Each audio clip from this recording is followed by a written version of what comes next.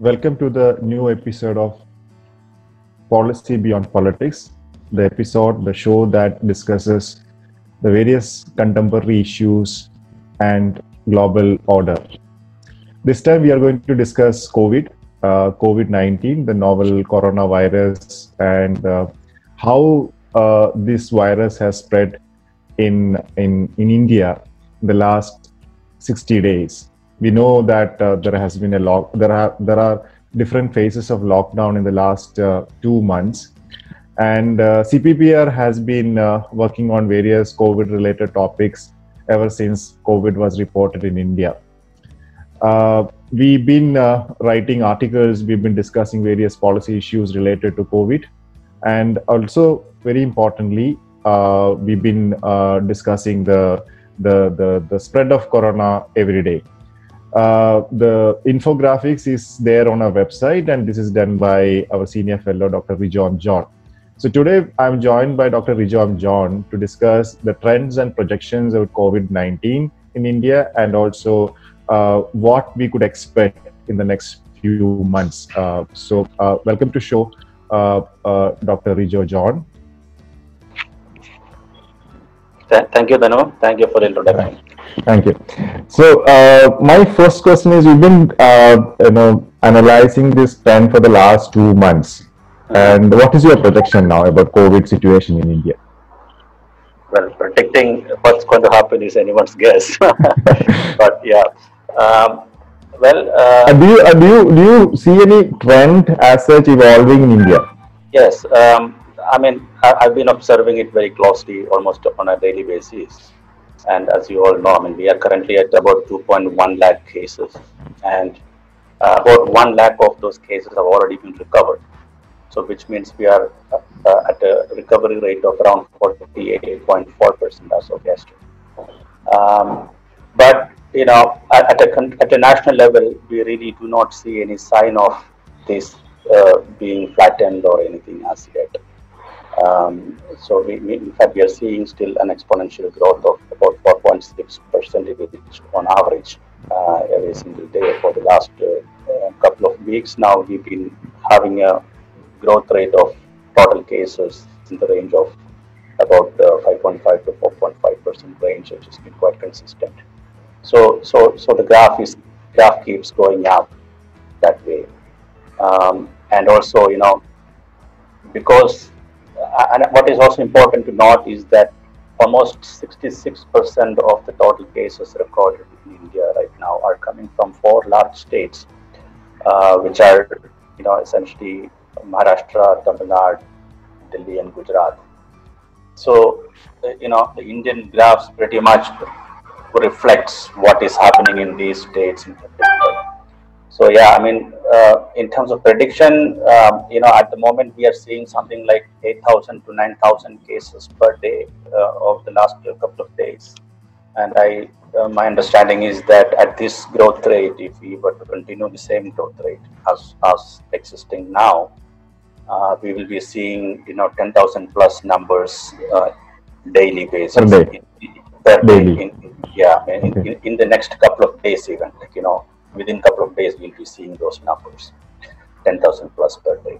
And if my calculation is right, I would say in another 15 days' time, we should be looking at 15 or second half of June, at least we'll be looking at 15,000 cases per day.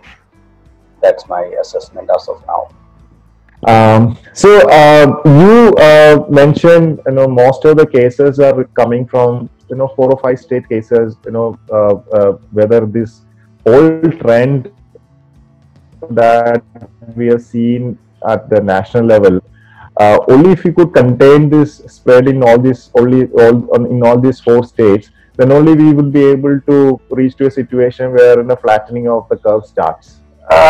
Well, that's to an extent right, but unfortunately, with the new relaxation in lockdown, we are actually seeing movement of people across the state borders quite heavily happening now, especially now since the unlock 1, as they call it now. What is supposed to have been the lockdown 5 is now called unlock 1, indicating that the government is, in phases they are trying to open up. So, Right. as this happens, we experience more people moving out of the states and to each state, etc. So, I mean, my assessment is that even if some of these large states are able to contain, which itself is in doubt at the moment, we would be experiencing. So you've not in your analysis, you have not seen any, any containment as such for the states like Maharashtra, Gujarat, in the last few weeks. I mean, is the number is growing or number is decreasing there? In Maharashtra, for example, the numbers have declined over the last few days, but one of the reasons is also that they have reduced the number of testing. So one cannot be very sure whether these numbers, the reduced numbers that you're actually witnessing now, is because the cases have actually decreased, or is because you have reduced the number of tests. Okay. Right. So So how many states in India reduce the number of tests now? Well, I mean, many states are increasing the test, but the problem here is that we are not increasing the test at the same rate as the cases are being identified. In other words, in other words, the pandemic is actually going ahead of you.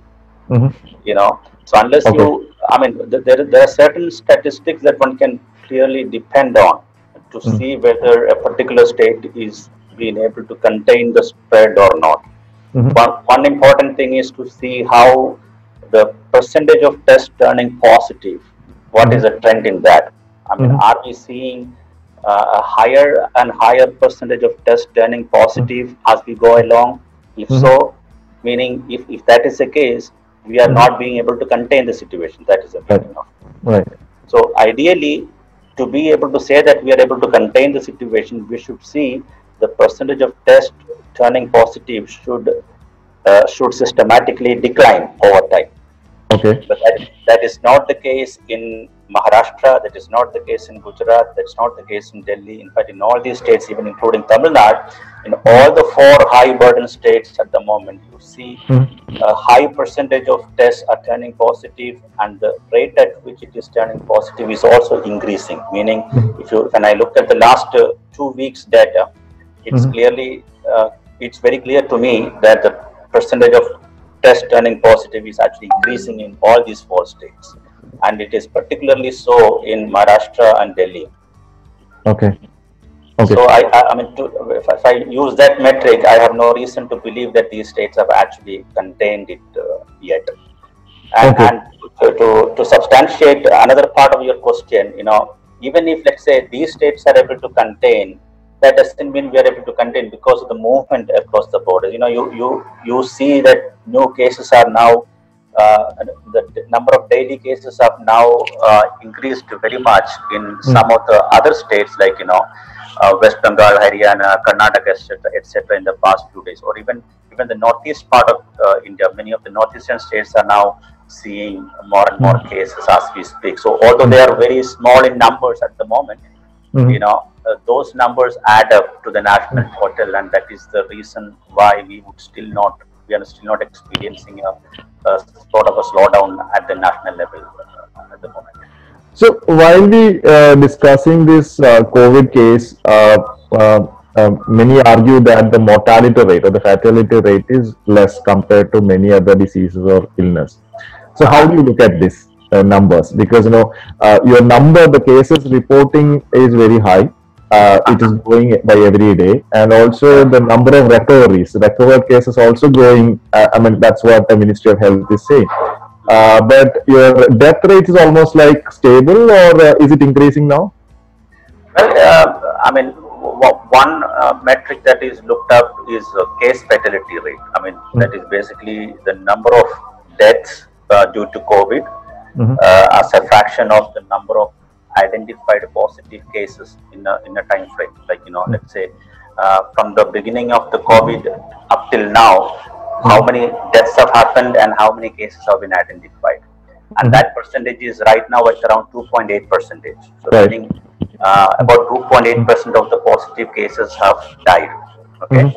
And it used to be more than 3% in the beginning. I mean, so we have been systematically, I mean, consistently decreasing that number, and that's bound to happen because in many cases, but many epidemiologists are of the opinion that the case fatality rate should be below 1% ideally. Okay.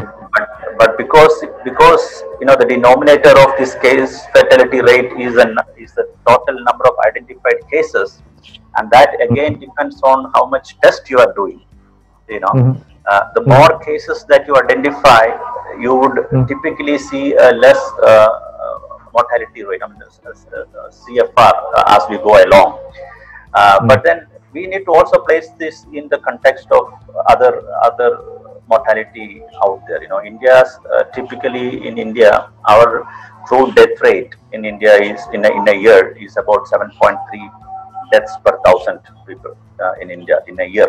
Okay, so that translates to something like say 10 million, approximately 10 million deaths in a year from all kind of diseases and accidents and everything. So, which translates to say, if I were to convert it into a daily term, that would be around 27,000 deaths every single day. Now compare that with the COVID deaths that is happening right now between say 200 to 250 at the moment. But of course, I don't want to trivialize it by saying this like this, because then when you compare it like this, it becomes completely trivialized, right? So that should not happen either. The thing is that maybe it is not enough to look at only these reported COVID deaths, which are reported to be attributable to COVID. But there are also many other kind of deaths that are happening because COVID is there. See, for example, migrants dying on the road. Right. They are moving because COVID is there, right? And so is the case of many other deaths. And maybe there are many other diseases for which people are not able to get adequate treatment because hospitals are already jammed with the COVID patients. So it will also be increasing the mortality of many other reasons.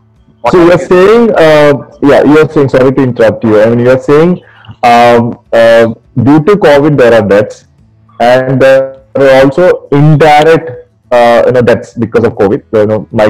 Migrants are suffering from this. You want to call it indirect or direct? That's a question of debate. So ideally, what economists or epidemiologists in many countries have done is to look at what is called excess mortality. Usually in every country they have a concept of what is an average expected number of deaths during a given time frame. Like for example, every year in April or May, how many people are typically dead in India, for example. And then you look at that number over the last few years and compare that with the total number of deaths happening in this year. Okay, so the difference can be attributable to COVID. So that is sort of an excess mortality that we are calculating.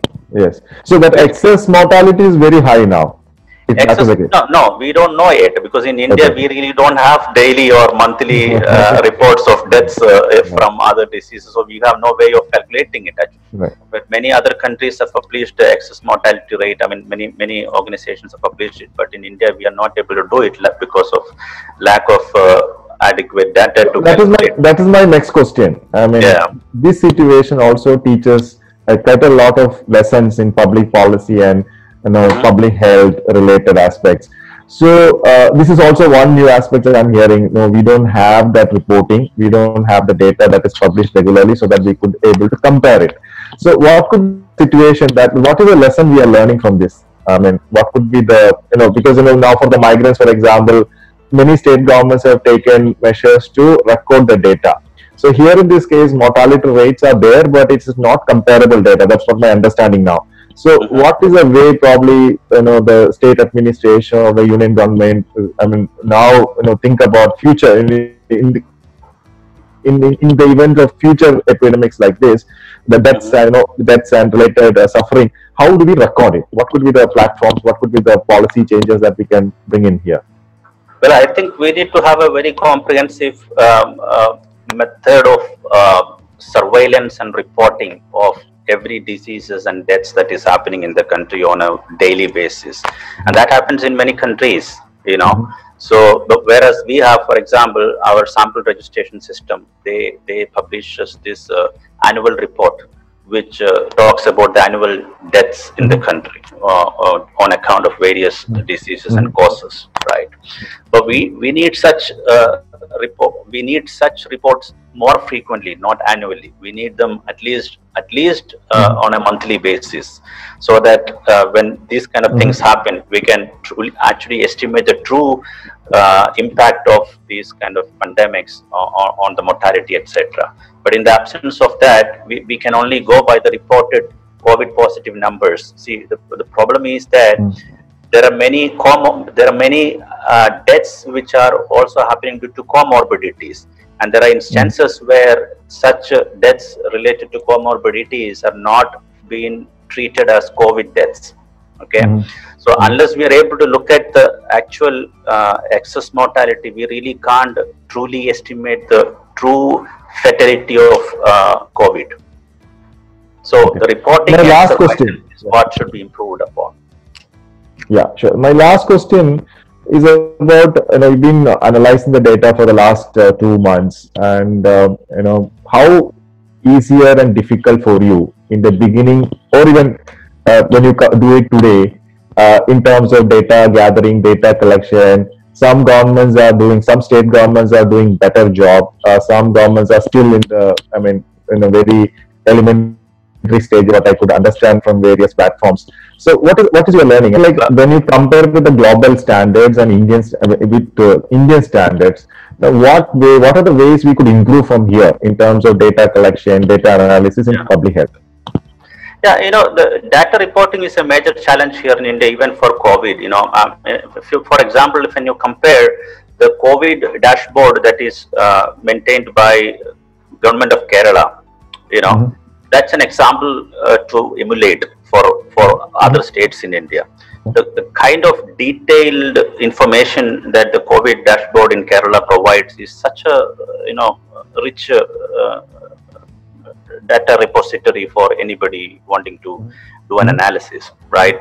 But similar dashboards do exist in few other states, like Karnataka, for example, or Odisha, but none of them as comprehensive as the one in Kerala. And many state governments don't even have such dashboards. Okay, and also many state governments also do not report regularly how many number of tests they performed each day, and what is the for example, right now most of the governments are restricted to reporting only number of tests and number of confirmed cases and number of recovered and number of deaths. There ends the story. Okay, but unless we know, for example, on a daily basis, how many are being quarantined, how many are in critical condition, or what is the rate of spread? For example, one patient is spreading the disease to how many others. Unless we know all these kind of statistics, it becomes really difficult to assess the situation and what is going to happen in future. See, the state of Telangana, for example, they have not been even publishing the testing statistics for quite some time. So we don't even know what is the situation with regard to pandemic. We only know the numbers coming up, but then we don't know what is the percentage of the test turning positive in that state, for example. So we have no way of assessing whether the state is actually being able to contain it or not. As an outsider, we cannot say it. So these are the kind of problems. So I think, of course, the state is health is a state subject in India. It's largely within the state government's discretion as to what kind of data should be given out, etc. But of course, I still believe, our central government bodies like, Ministry of Health or ICMR could, give proper guidelines for each state to follow, at least in terms of reporting. What are the standards, or what are the variables to be reported on a daily basis, and what is the time at which it should be reported. For example, now Delhi, for example, it reports its cases previous day. Numbers are all being released the next day by noon or so. There's a uniformity problem. So we don't know whether these numbers. As an analyst, I face a problem whether when I look at the numbers today morning, I don't have the Delhi numbers, or the Delhi numbers I have from yesterday are actually belong to the previous day. You see, these kind of problems we face. So unless there is there needs to be some kind of a standardization, which every state, I mean, we are all in the same time zone. That makes it easy for India actually, for every state to present or release their daily numbers at the same time and in a standard format.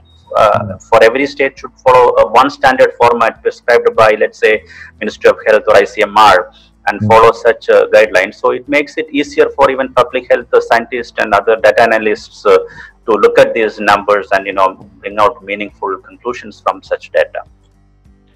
Thank you so much, Dr. Vijay John. It was very insightful, and I'm sure we will fight Corona with more data and more analysis in the coming days. Thank you so much for your time, and we are coming to the end of this show, and we will get back to you with more and more different and interesting topics in the coming days. Thank you so much for watching. Thank you. Thank you, Danu. Thank you. If you like this show, please share your feedback, and also follow the hashtag Policy Beyond Politics. We will be coming back to you with new topics and different insights on various contemporary issues. Please follow us, and thank you so much for your time.